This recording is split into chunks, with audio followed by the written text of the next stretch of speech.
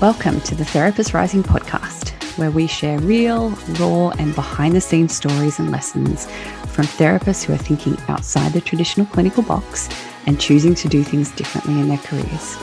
I'm your host, Dr. Hayley Kelly, and I myself have made the journey from a very experienced but super burnt out and unhappy clinical psychologist turned successful entrepreneur who now runs a business she loves, is thriving financially, and working and living life on her own terms. Join me and be inspired as we speak to other therapists who too are broadening their horizons and experiencing more abundance, joy, and fulfillment than ever before. Together, we will laugh, soak up priceless wisdom, and take actionable steps to help you transition from clinical practice to non-clinical offers and diversify and amplify your income, all the while honing your well-being and having work-life balance. If you're ready to be inspired and take action towards your dreams, then you are in the right place. This is the Therapist Rising podcast.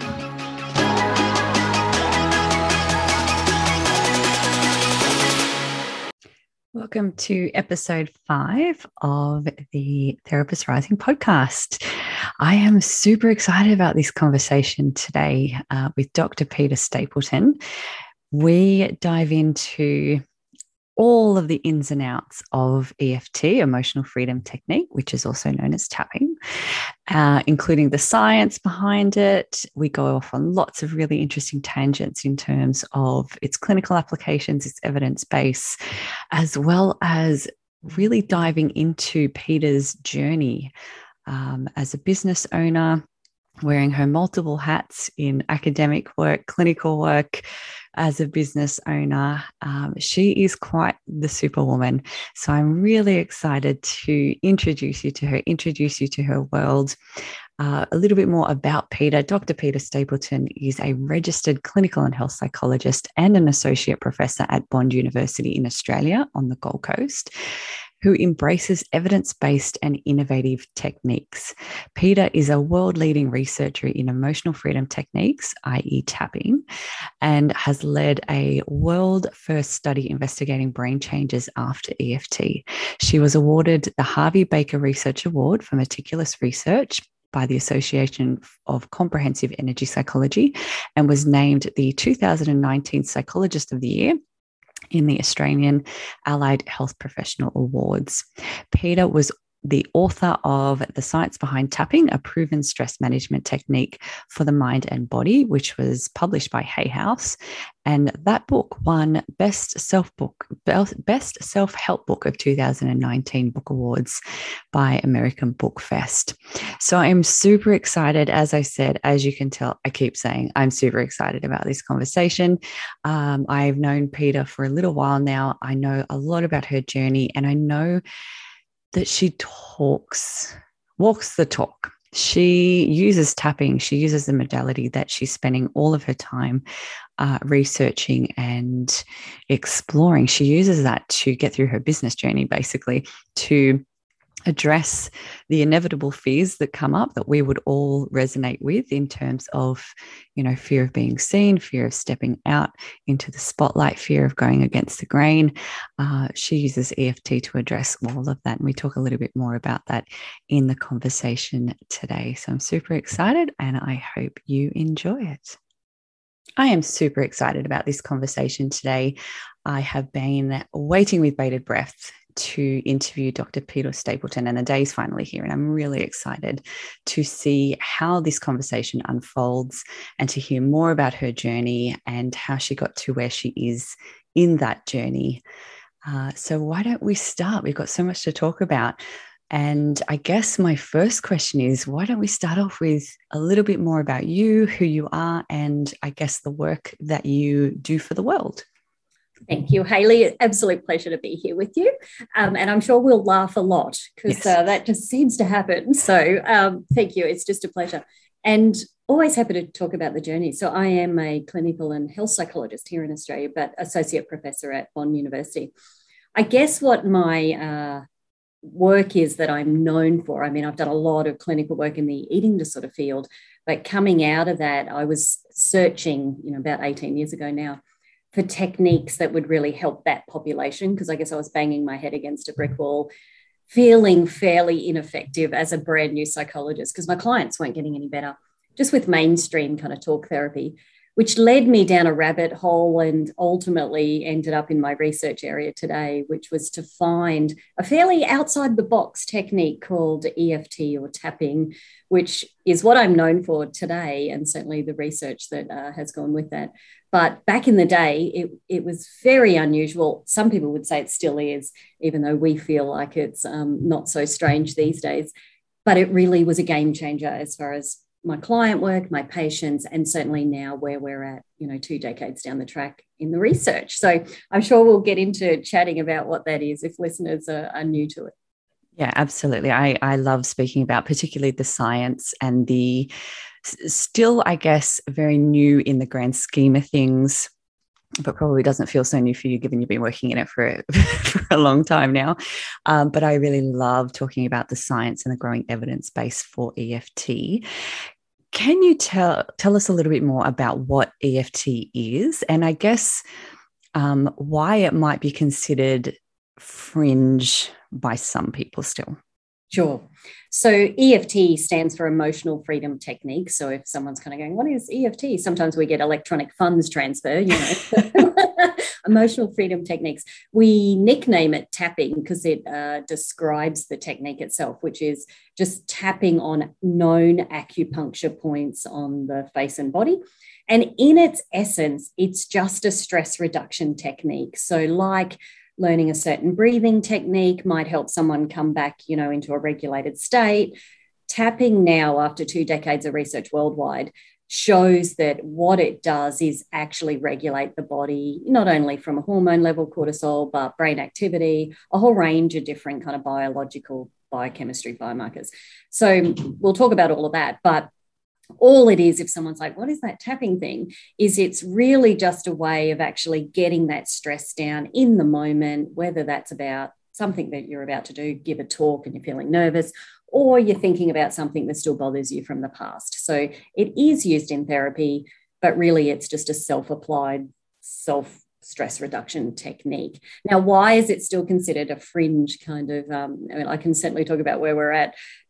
I guess for a lot of people, it is so different to traditional talk therapy approaches where you might process what's going on through that conversation. We actually, state the problem, which kind of throws a lot of people when we do tapping because they're like, why am I not trying to reframe this or think more positively or try to find meaning? We actually, in tapping, say what the problem is, but use the tapping technique itself to actually reduce the intensity of that. So that can be a bit unusual. And the other thing is it looks weird. So let's face it, if I'm sitting here talking to you, Hayley, and I'm tapping on my face while I'm thinking about being nervous or something like that, people are going to go, what is she doing? So it looks different. And I think that when we have something that perhaps doesn't fit the status quo or it's not part of the third wave of what we're used to, which has been the cognitive therapies and even, EMDR took a long time to be accepted purely because it had the eye movement strategies. Although we would say EFT belongs in that kind of field as well. Look, it takes about 17 to 20 years for something new to be accepted. We are sitting at that time frame right now. So we've had that behind us. And I can certainly tell you where we're at and where we're sitting with the evidence base, because we can absolutely see that, that 17-year translational gap is true for EFT, and it was for EMDR as well. So that's exciting times. Certainly from the inside, we know things are changing. Definitely. And I've done some training in EFT as well as EMDR, and immediately I did my EFT tapping training first and then did EMDR. I went, oh my gosh, I can actually see a lot of potential. I don't know the science behind EMDR necessarily, but I could potentially see a lot of overlap between the two, which is really interesting and very exciting, I think. Do you think the other reason why it still might be considered fringe is because it is so accessible to the wider public, in the sense that EFT, once learned by a client, can potentially be used without oversight by a therapist, unlike many, many of our other modalities? Yeah, I would say that might kind of feel like some sort of a threat, perhaps, to the professional, world, because maybe they worry that they're going to be done out of a job, that kind of thing. I would say absolutely not all clients will follow through and do their homework and their own tapping on their own, just like they don't do homework when they're school students or they're actually clients in another type of modality in therapy. So they don't all go home and actually use it. Some, of course, will, but sometimes they won't actually use it for perhaps the bigger issues in life that they want. They actually do want to come and be supported in those processes. So if anyone's sort of worried and listening in, thinking, oh, this thing could just, blow out there and no one will ever need a therapist again, I would say that won't happen, because people are protected by their own unconscious patterns and things like that. They often won't know the right words to say or how to actually target perhaps a long-standing pattern in their life. So they will come back to get that support. And we absolutely recommend that because, being an objective outsider, it's easier to ask the right questions and things like that. And even myself, 25 years down the track, being a tapper, I still might ring a girlfriend who's skilled and kind of say, look, I'm working through something, but I can't quite see the angle because nothing's shifting. Ask me some questions. So that kind of process does happen. But I can appreciate that people might worry that, oh, everyone's just going to be out there tapping and nobody will have any need for therapy ever again. That won't be the case. I definitely feel that that's true. And I think the other element to that might also be that it is EFT tapping EFT training is widely accessible to non-clinicians to be certified in, yes. Which I think can be quite threatening to the establishment, yes, to the profession. So if something is accessible to non-psychologists, is it actually really that yes evidence-based, or I don't know. No, it's actually a really good point, which is why perhaps we say to people, do due diligence when you select somebody to actually go and see. If you go and see an EFT practitioner that's certified, certainly go and look at whether or not they've gone through a 2 to 3 year training program versus perhaps a certificate course online that took 8 weeks. Great difference there, certainly in counselling skills. So, and there are, several bodies worldwide where it is a 2 to 3 year commitment to actually go through that as a layperson to be trained. I do think due diligence does need to be done just from the community out there when they're selecting somebody. Yeah, it definitely speaks at a wider issue to the intersectionality between what we probably think of in terms of our profession being very scientifically based and sort of sitting in its own right, in its own little bubble with its own very concrete walls, when actually it's not. Yeah, and maybe it doesn't need to be that hard. Yeah, absolutely. And sort of that, how there are lots of other, I guess, more older forms of thought that are probably making themselves more widely known, in the sense of the Eastern philosophical traditions being more widely spoken about now, which I find really exciting and challenging to the field, which I think is exciting. Yes. Like even most recently at the end of 2021, we saw research that came out that definitively shows acupuncture points exist. So Korean researchers, Chinese researchers have been looking at this for probably the last 10 years. And even though acupuncture has been thought of as an energy-based system and, words like meridians and things like that, they've suggested now that perhaps no, it's a physical vascular system called the primovascular system. And just at the end of 2021, a paper came out that showed the injection of dye into this primovascular system results in a condensation, if you like, a concentration of the dye at the known acupuncture points from all those thousands of years ago with Eastern medicine and those charts you see in your acupuncturist's office. And the sham points that they identified, the non-identified acupoints, had no concentration of dye. So that paper in itself, at the end of 2021, again, more evidence to sort of show it's not energy, it's not meridian. We now know it's physical, it's vascular. And those things exist because there's this vascular concentration. And if you tap on it, put a needle in it, inject it with dye, you'll see that. So we're coming a long way, but look, that information's not yet out into the mainstream, because only academics like me that kind of go, oh, how exciting. I wonder who's read this. Nobody. So to get the message out there and kind of say, look, this is well beyond energy here. We're actually impacting a physical system in the body, whether you're having traditional acupuncture or you're tapping on a point. It's exciting to know, though, that, this stuff exists.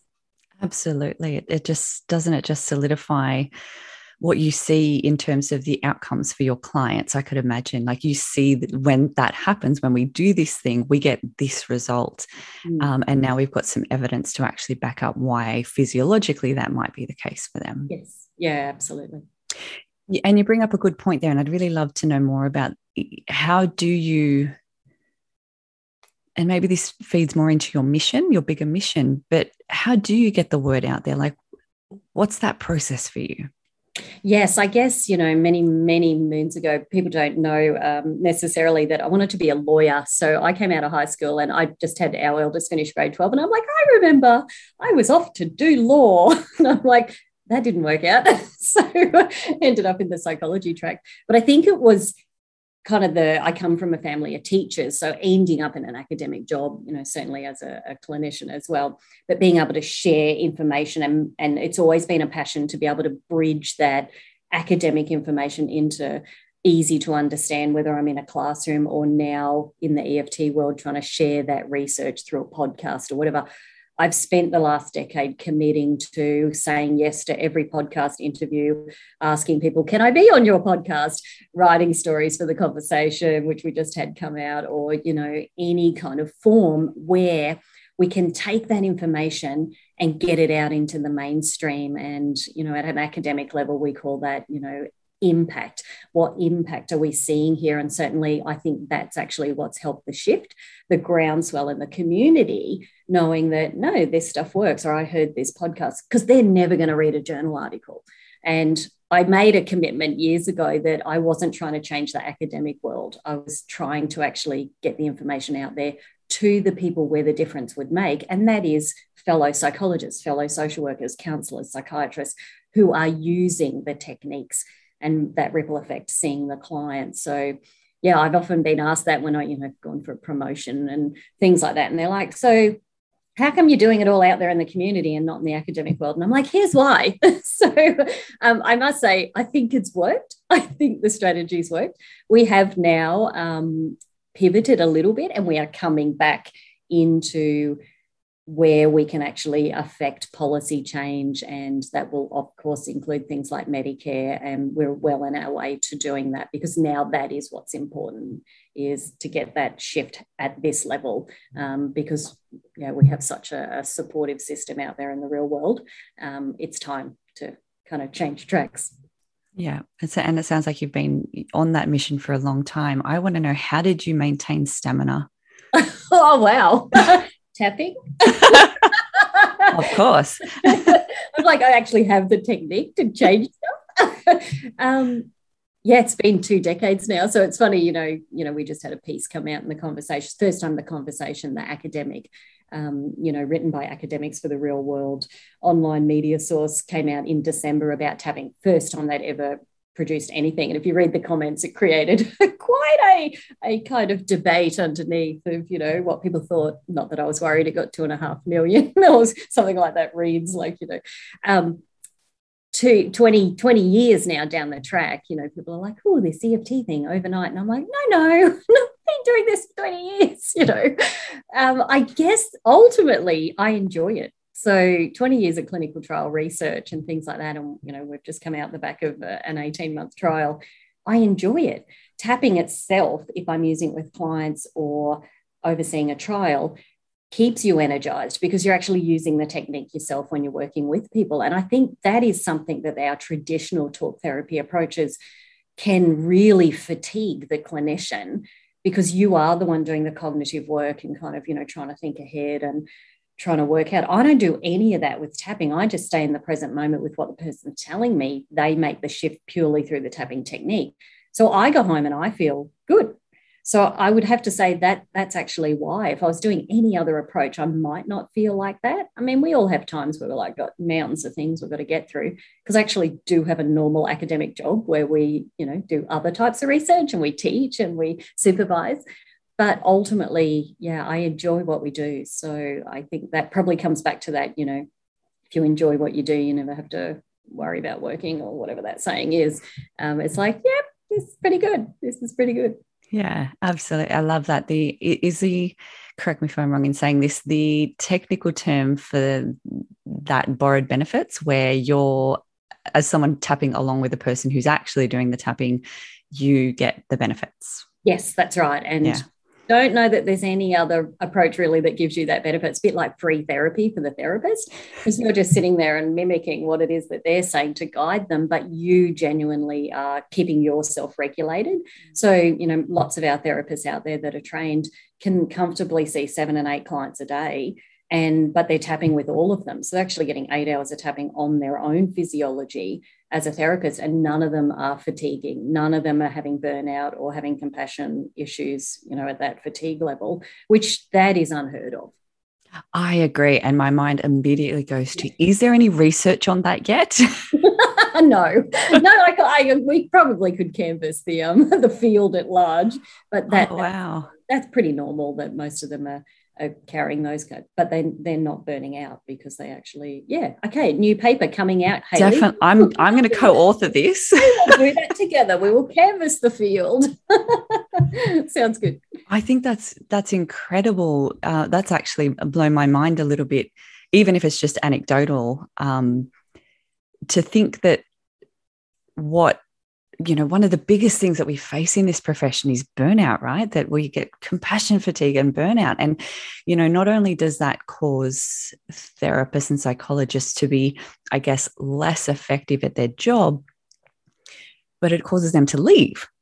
Yes, that's right. Yeah. So if we can find ways to be addressing that goes beyond the traditional self-care, take a bath, smell some nice things, surely that's got to be a good thing. That feels exciting. Yeah. And there have been published studies already on tapping for burnout, so particularly in teachers. So those studies have actually been done, and a couple of others, nurses, have just been published in 2021. So certainly it's being applied for burnout with great success, so statistically significant outcomes. So, yeah, and to us, that explains why our practitioners are out there and working in the field, comfortably seeing that many clients and feeling pretty happy at the end of the Yeah, like circumventing burnout in the first place, which that's super exciting.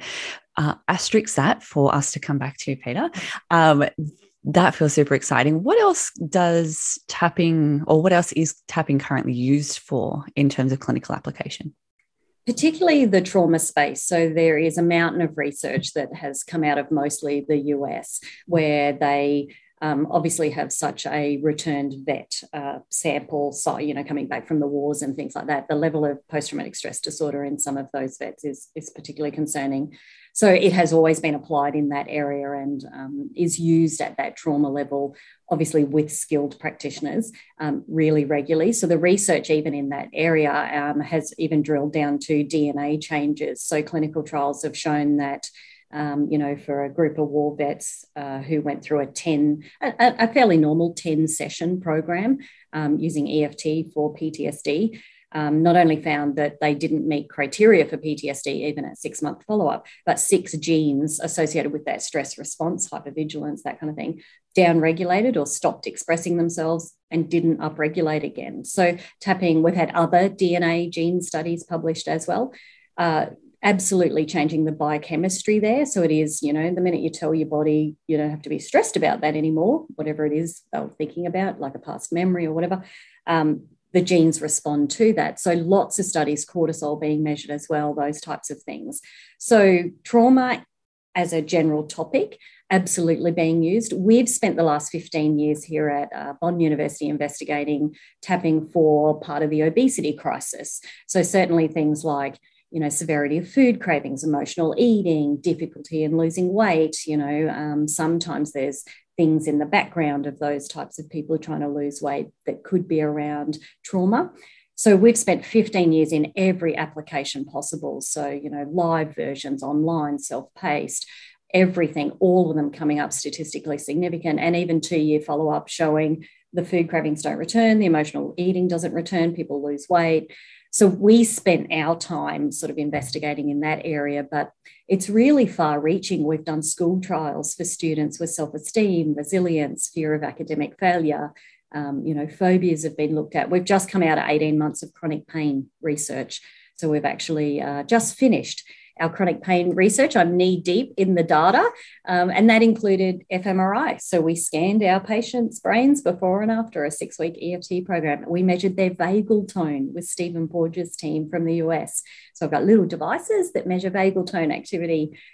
So we've looked at self-paced versions of that versus live.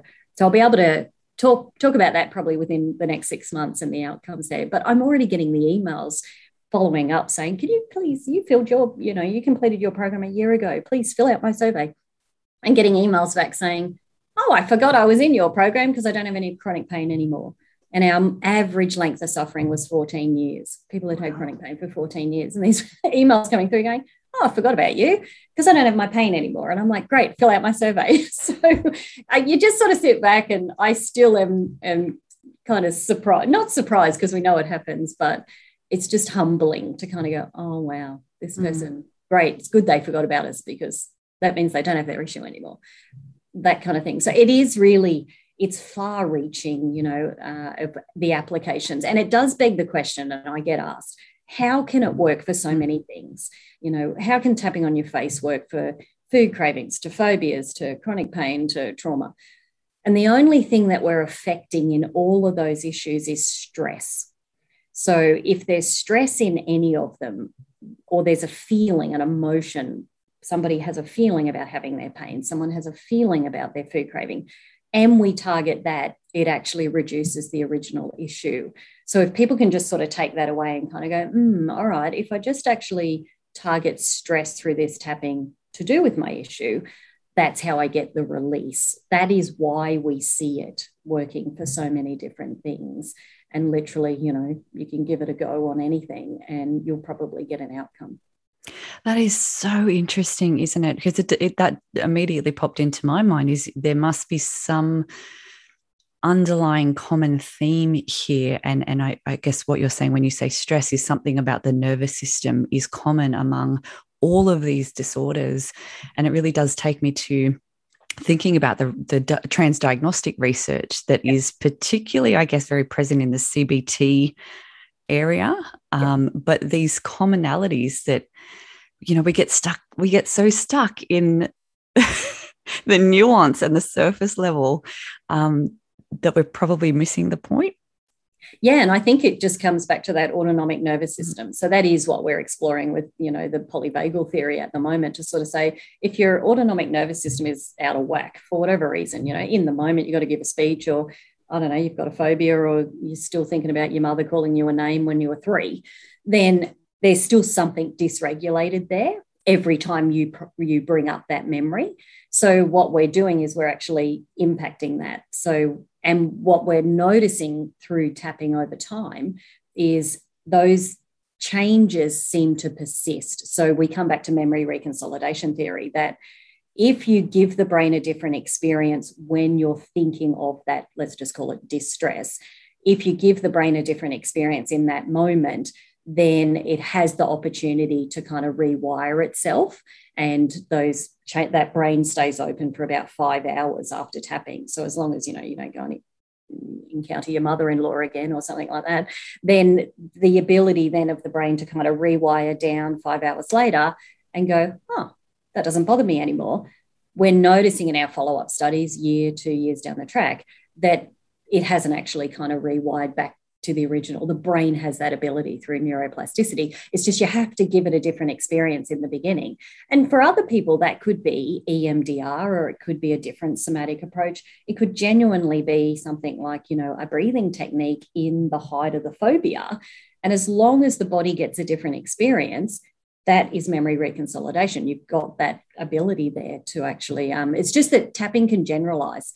So you don't often have to tap on every single thing that bothers you. Food cravings are a good example. Someone can tap on one type of chocolate bar that they really love, and it generalizes to all chocolate. So they don't have to do all the chocolate bars in the supermarket, and they come in and they go, win, Wow. Yeah, so that happens, which doesn't often happen with some of our traditional kind of step plan exposure approaches, say for OCD and things like that. You often have to target them all, but in tapping you actually don't, which I think that's cost effective for one thing. Hell yes, especially when we're stuck in our very traditional Medicare models and all the rest of it, where time is of the essence. Exactly right. That definitely makes for a very effective treatment. Yep. Hi there, friend. I'm so sorry to interrupt the amazing conversation that is happening right now, but I just wanted to quickly tune in and let you know of the amazing training that we have available currently on our website. We know that you want to step away from the clinical space and build a business on your own terms, but we also know that you probably don't know where to begin, right? So normal, and like any other journey, embarking on a new adventure, it can be super confusing and sometimes scary. And so that's why we've created a map for you. And to top it off, it's free, of course. Introducing to you a therapist's guide to diversifying your clinical practice and creating a one-to-many offer. It's a free video workshop with an accompanying workbook that will teach you the 6 steps to creating an abundant and successful non-clinical business that you love. So whether you want to create an online workshop, webinars, retreats, small in-person group programs, evergreen digital offers, coaching services, or whatever your heart desires, this free workshop is going to light your way forward and bring your journey into the 6 simple to execute but transformational steps that you need. If you want immediate access right now so that you can start building your non-clinical business of your dreams, head over to www.therapistrising.com/training to get access now. And now back to the conversation. Awesome. Okay, so I know that you also are not just an academic, that you still are in the clinical world. Can you tell us a little bit more about the other side of your professional life in that respect? Yeah, so I've always been a practicing psychologist, and certainly our academic jobs here allow us that for recency of practice. So we are allowed a day a week to maintain that kind of thing. So my area has always been eating disorders. So for whatever reason, it was actually way back 25 years ago that I was probably the only psychology student any family ever knew in our area, and someone's daughter had an eating disorder and went, "Oh, you're a psychologist?" And I'm like, "Not really." They're like, "Can you ever chat to her?" I had no idea what I was doing, but I guess the interest in, and she certainly went on to recover. I truly don't think it was anything I said to her, but maybe just having another teenager to chat to. I kind of got interested in, this is really curious the way, and I'm an internal locus of control person myself, and seeing that in anorexia and I guess being patient enough to kind of just build rapport. And I learned a lot about, internal timeframes and what it would take for these, young people. It was at the time that I was finding the traditional talk therapies weren't working well. And we know that now through research, particularly anorexia, that I went off to explore other things.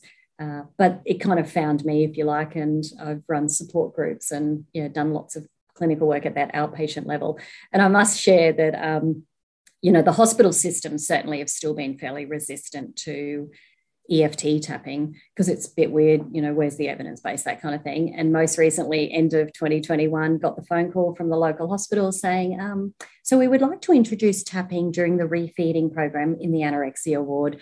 Can you come in and train everybody? And I'm like, it's only taken. Wow. So I'm like, wow, that's pretty cool. So that's about to actually kick off, which is fantastic. So head psychiatrist there, quite a psychodynamic approach. And I'm like, yep, then she goes, they don't do well during the refeeding. And I'm like, no, it's incredibly stressful time, not only for all the cognitive element going on. So my only deal was, if I teach the young people how to tap during that process, mum and dads have to learn how to tap as well. So that's my caveat. So that's about to kick off. So I'm like, yeah, just because we've been using it in private practice for some time anyway, as a stress management tool, as a technique there that can just help people stay regulated, while we then can do other conversations, to use other kind of techniques under CBT or mindfulness or ACT or whatever it might be. So I have always balanced the both, and now do a lot of supervision in the area too. So we do a lot of supervision for endorsement and the next generations coming through. Gosh, my gosh, you're a busy woman. And my understanding is, not on top of your academic and your clinical roles, you also have a training business. Can you tell us more about that?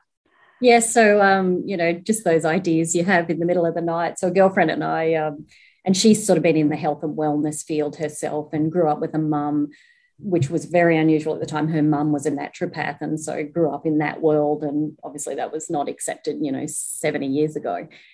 Anyway, we were having a chat one day just about all of the conferences we go to and present. And that's something I've always done, is go to mainstream conferences and talk about EFT and, just see what happens, that kind of thing. And we were looking at each other going, it'd be really cool if we had a conference that, we could invite speakers that we would want to go and listen to, because I don't want to listen to all the mainstream people I've heard all the time. So, really cool, cutting edge kind of stuff. So we thought, all right, well, it doesn't exist, let's create it. So we did. So we created a training company that is also that conference-based one, called Mind Heart Connect. And so we have successfully run 2 in-person conferences here in Australia, where we flew in US speakers and England as well, that were in that mind-body space. Certainly people big in the EFT world, but the meditation world as well, just to offer that. And they were highly successful. Then we had a pandemic, so we've done most of our other trainings online since. But parallel to that has been obviously EFT training for health professionals. And we have a charity attached to that company, which actually goes and teaches Indigenous communities and rural and refugee communities EFT free of charge through our charity donations, so that we're treating intergenerational trauma and things like that in Western Australia and parts of Broome and areas like that, which has been highly successful. And they embrace it. The Indigenous communities don't think tapping's weird. And once they learn what they can use it for, it's actually been the most powerful process to see. And that charity and company has also been able to support other disasters around the world through free EFT training. For example, when the earthquakes happened in Christchurch, and then we had the shooting over there, and as well as in Parkland, Florida, where we've had some shootings, we've been able to actually offer our online programs free of charge, EFT for teachers and students and people in the community. So it's been, they're those moments you sit back and kind of go, had no idea, and I've got goosebumps. No idea that that was going to come out of this, but to be able to offer that, in those times of need, and just be able to get those tools out there has been amazing. Yeah, I absolutely have goosebumps too, because that's what it's all about for us, right? To be able to leave a really positive impact on the world in whatever way, shape, and form that's going to be for us. And my mind immediately goes back to, to circle back to an earlier part of the conversation where you were saying this piece that you've done for the conversation, which is very much mainstream media, about a quote unquote fringe therapy, and the comments section being quite diversive. It really highlights that you probably have to have waded through a lot of opinion and pushback and backlash in your career in developing all of these things that you've developed. What does that backlash look like for you? And then second to that is, how have you handled it? Yes, I probably, in the early days, so tapping was offered to me by a colleague. And again, he didn't sell it well. So he's like, I've come across this really weird thing. I'm like, what are you talking about? Awesome. I'm like, because I was just complaining and whinging that, my clients aren't getting better and well, I'm not very good as a psychologist. My self-esteem was all being affected. And he's like, I've got this weird thing. And then back in the day of dial-up internet, so, it's taken him forever to kind of watch videos. And I'm like, I don't know what you're talking about. He had come along to an eating disorder support group, and because we were running them weekly here on the Gold Coast, and we were getting 50 women at these groups. And I'm like, come and help me. Anyway, a young girl had a panic attack in the middle of the group. So he just sort of said, oh, just take her outside. And I'm like, okay, because we were always teaching a different topic. Something had triggered her. Anyway, they were back like 5 minutes later, and she was calm and composed. And I was convinced he'd given her a Valium or something. I'm like, oh, highly unethical. I'm going to have a chat to him. Anyway, everyone leaves. And I said, what happened there? Like, she was clearly having a panic attack, hyperventilating. I said, what happened outside? Tell me you didn't do anything unethical. And he went, no, I just did that tapping thing I've been trying to tell you about, because I'd sort of just brushed him off. But because I'd seen this very short-term kind of, impact, I was like, okay, you need to tell me more. And that obviously started my journey. And yes, there were moments where talking to girlfriends, because I tried to get someone to come to a training with me, because I'm like, I'm not going by myself. I have to take someone, She's like, what is this? I'm like, I don't know. So, having those moments of, oh, wow. So it's like a double-edged sword. Oh, wow, this really works. What will people think? This is weird. So, yes, we absolutely had that intersect happening. And this was sort of too much in my academic. I wasn't using it academically, but we were kind of like, oh, this really works and people are getting better. But I don't know how to tell people what this is. And the original recipe actually included eye movements as well, which is that overlap with EMDR. The clinical trials no longer use it, but it was even weirder with eye movements and kind of, hemispheric changes and stuff with humming and singing and all sorts of things. We don't use any of that now. So what we did, girlfriend and I, because she was part of all my research as well, was we sat down and we wrote down all our issues about talking about tapping, and then we tapped on them. So we actually did tapping on our worries. And mine in particular, being an academic and a young academic, so early career, what will people think of me? Will they attack me? Like any of those feelings. And I tapped on them. So I actually recommend to people, if they kind of come through our trainings and they are healthcare professionals and they are licensed and registered, if they're worried, I say tap on the worry. Tap on the worry now in the training, because when you don't have the worry, it doesn't come up. So it's almost like that magnet kind of mirror effect. And I've done that as we've gone through, all these years worth of trials. And even that very first trial we ran, where I went on Today Tonight to advertise, I've got this food craving trial, you're going to do this. And I had a chocolate muffin with the reporter, and I'm like, even my boss at the time went, nobody's going to come to this. This is weird, but okay, knock yourself out. 4,500 people responded for that clinical trial, the first one. He fell over, my boss, because he was a GP, and just went, what are you doing? I'm like, I don't know. No idea what I'm doing. And the reporter a year later, I rang him and said, oh, we've got our results. He goes, I don't know what you did that day, but I can't eat chocolate muffins anymore. Oh, the poor thing. Poor guy. He didn't miss them, but, So even kind of going through the process, and certainly in my academic world, going for a promotion and having to go, to panels and things like that, I always come back to, do I have any concerns? Do I have any worries?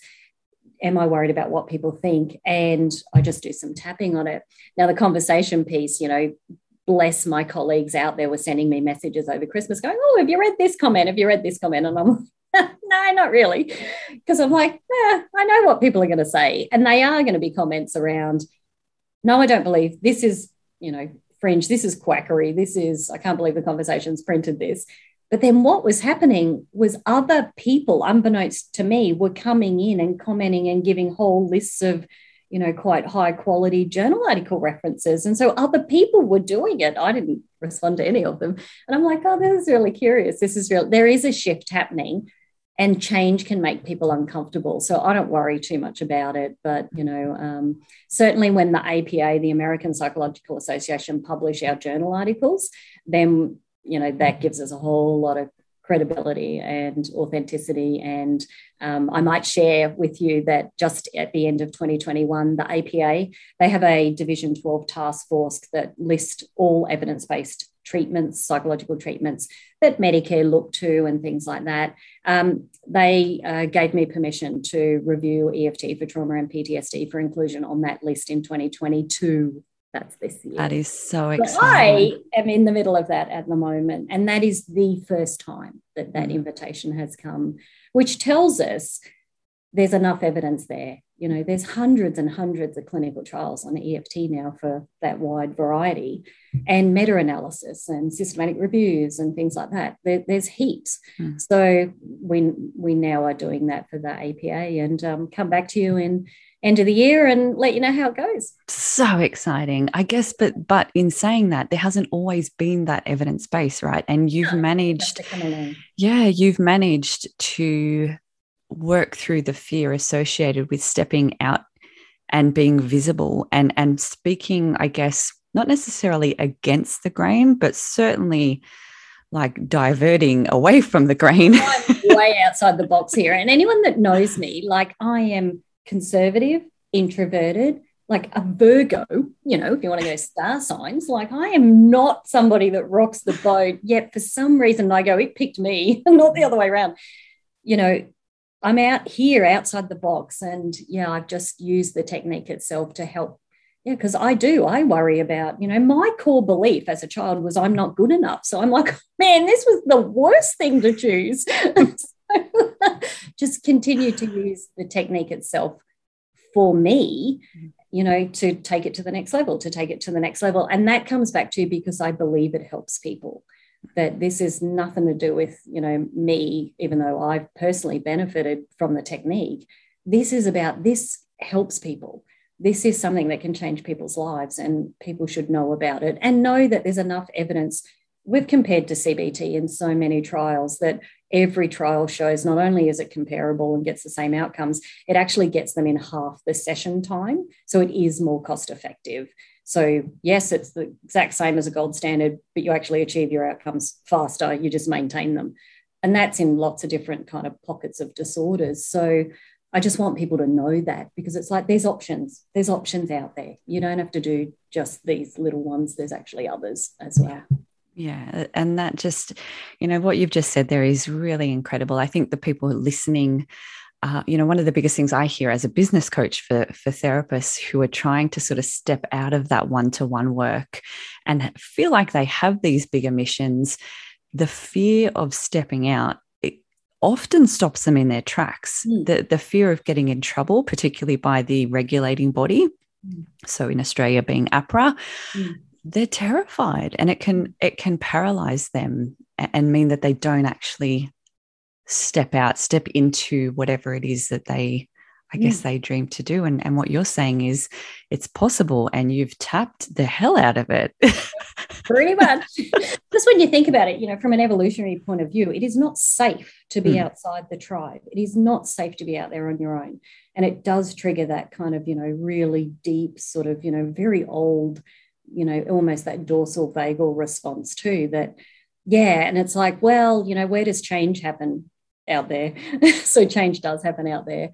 And funnily enough, when you're out there, if you've cleared it, there's actually a lot of people out there with you. And that's probably what I found, was I was like, I'm on my own. I'm like, well, actually, I'm not. There's heaps and heaps of academics worldwide that are researching this, and, you know, lots of mainstream kind of, you know, the APS here in Australia, our body, showcased all our chronic pain tapping videos during National Psychology Week last year, because it's got outcomes. So, you know, it's like there's a lot of support when you look for it. So it is about that, you know, what am I focused on here, that kind of thing. And tapping can be part of that solution for yourself to actually clear that fear.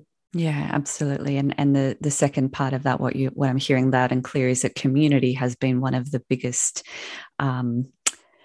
finds in terms of when you've walked out or stepped out into that, you've found this community that you're probably really scared of. I'm going to be there by myself, standing on this ledge with, you know, pitchforks and what have you, but you've actually found community. What has that community done for you in terms of either just changed your mindset or different from that? What has that community done for you?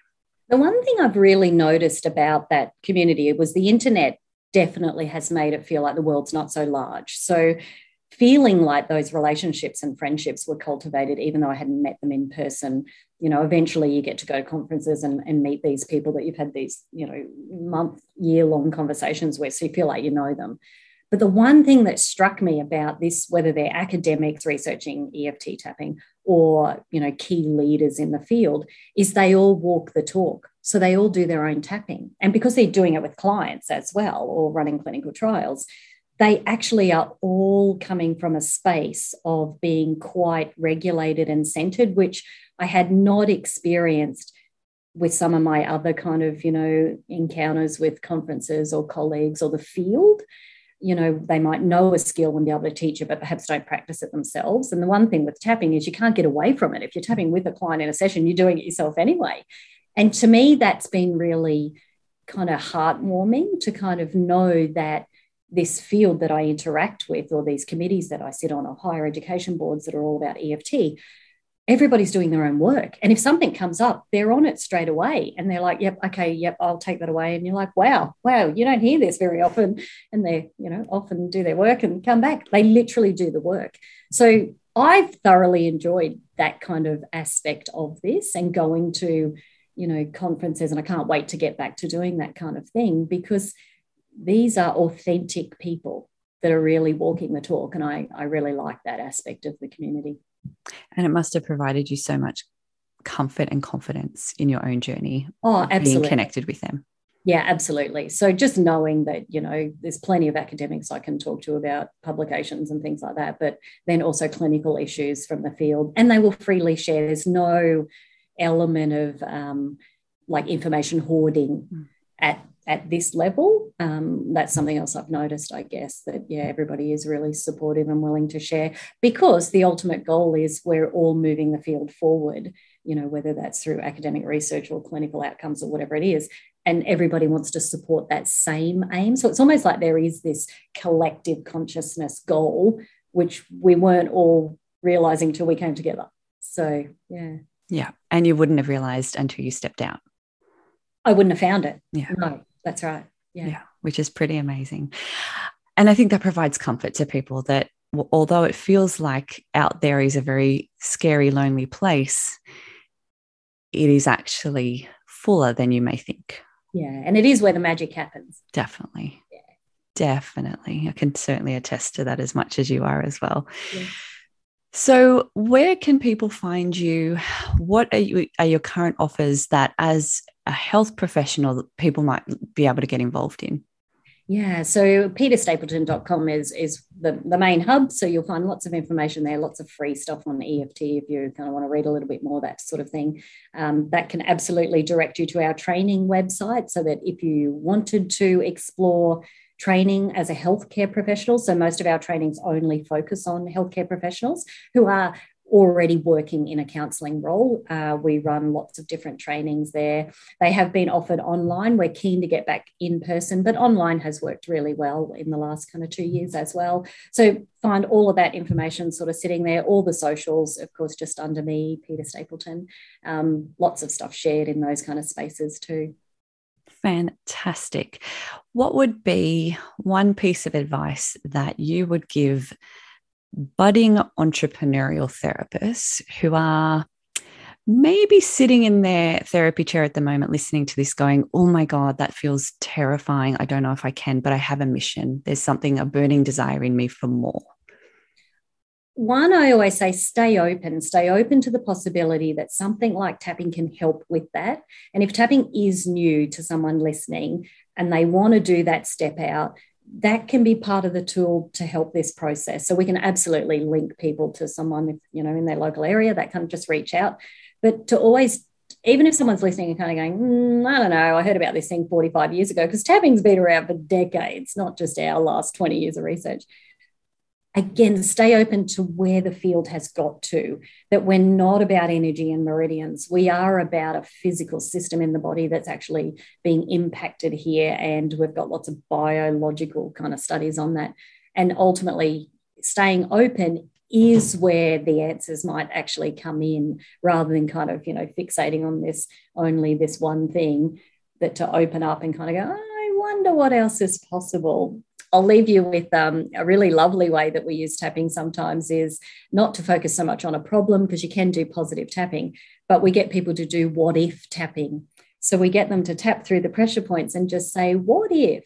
And then obviously the end might be your goal that you would like to come true. And just to tap on these what if statements. And it's a really lovely way to use tapping to actually kind of become aware of possibilities. So yeah, anyone that wants to explore tapping can try that.